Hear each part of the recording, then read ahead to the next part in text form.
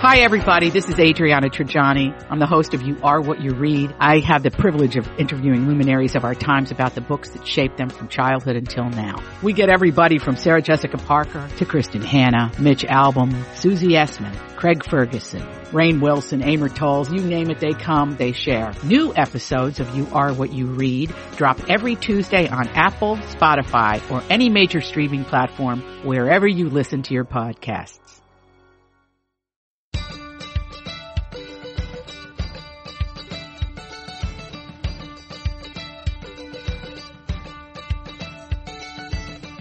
I'm Marjorie Punnett. I'm Elizabeth Reese. This is The Nest, our mini-show that's all about the delightful and delicious things that make our homes just where we want to be. Ooh, boy. Marjorie, do you know what this episode is? No. This is episode number 100 of Best to the Nest. Shut up. I didn't know if you noticed that. I put that in our little outline, and I was like, I don't think she notices, and so I'm just going to surprise her with this information while we're recording this episode. This episode of The Nest is our 100th episode, and it is so very exciting. Isn't this wonderful? What a great way to celebrate 2020. And you know what I think of? It means the 100th time I've gotten to talk to you, which makes me so happy. That's so cool. I know. So 100 episodes. I think it's a really big day. Big day. And we, earlier this week, we were talking about how to get rid of the winter blahs. And so I wrote to Elizabeth and I said, you know, we need to talk about lemons, because lemons to me, it's so funny. Lemons to me represent summer because I grew up in the Midwest. I don't even know if that makes sense. But here in Arizona, lemons are all about winter. I have a lemon tree in my back, and I cannot harvest these fast enough. I'm taking them to people at work. My mother took a bunch home to Chicago when she came. And so I wanted to talk about lemons because I think it feels fresh. It feels light. I love the smell of citrus. And so I wanted to talk about that today. I love that idea. It is a funny thing that citrus is in season in winter, but we associate it so much with summer. The most luxurious thing in life, like when I live another life, I will live somewhere where I have an avocado tree and citrus trees in my yard. When we were just in San Diego a couple of weeks ago, we were taking walks out in my best friend's neighborhood. And my kids were saying, "What is that, Mama?" And we said, "That's an orange tree." And they just, oh my goodness. I mean, they were just beside themselves with joy.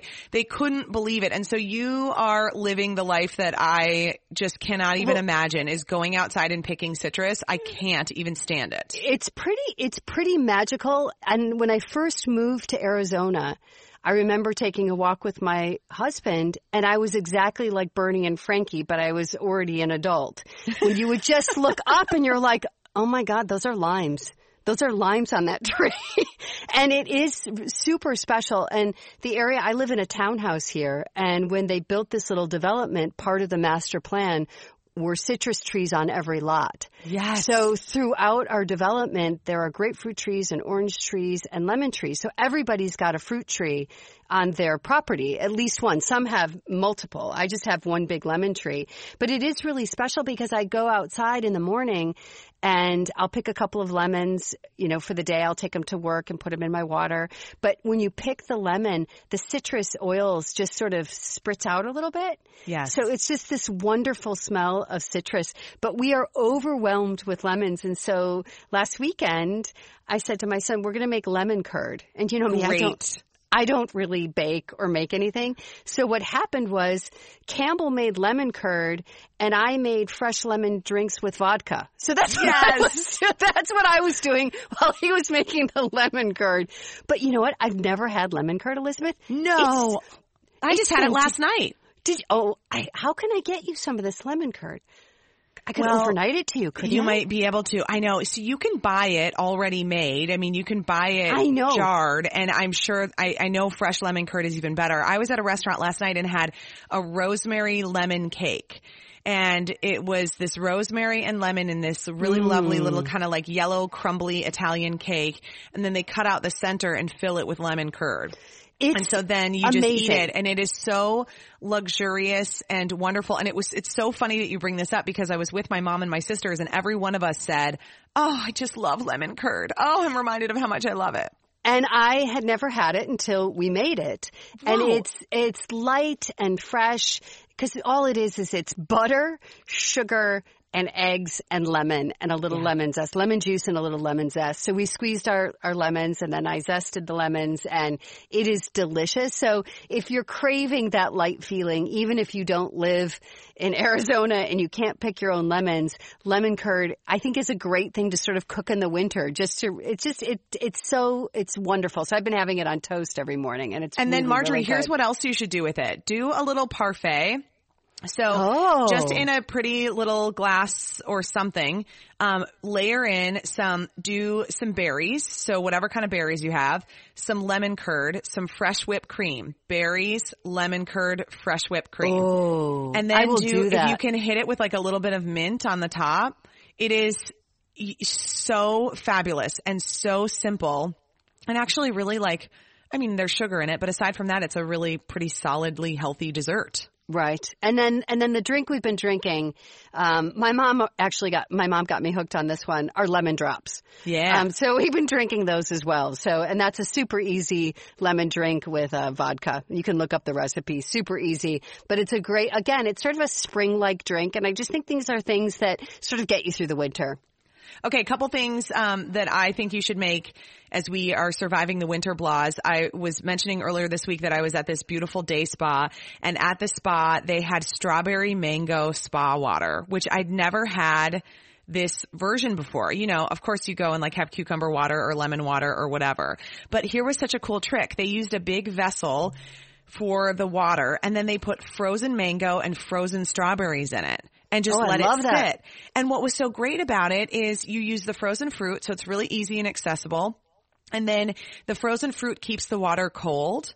And it tasted so good. My photographer and I just kept standing by the spout and pouring more and drinking it. And I love that. It was a little bit less of a bite than like a lemon water. And so it was just really refreshing and really wonderful. So use frozen fruit in that kind of spa water and make that. It was really great.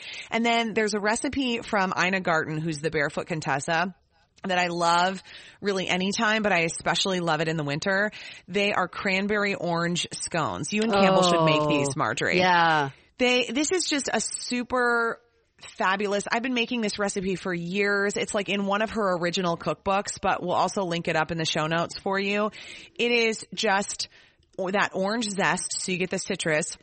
And then it's dried cranberries, and then a really lovely scone recipe with like a little bit of a glaze. And if you're having people over or you're doing a little brunch, you can also freeze them. They'll freeze really well if you wrap them up.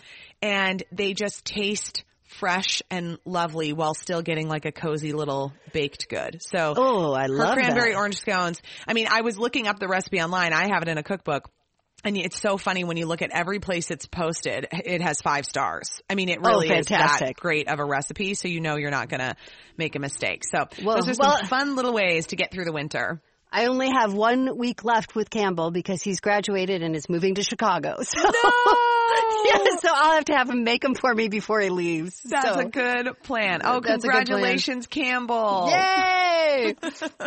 All right, if you're enjoying this podcast, please subscribe wherever you get your podcasts and write us a review at Apple Podcasts. Find us on Facebook and Instagram at Best of the Nest, or go to besttothenest.com to subscribe to our newsletter. We are the podcast that brings you home.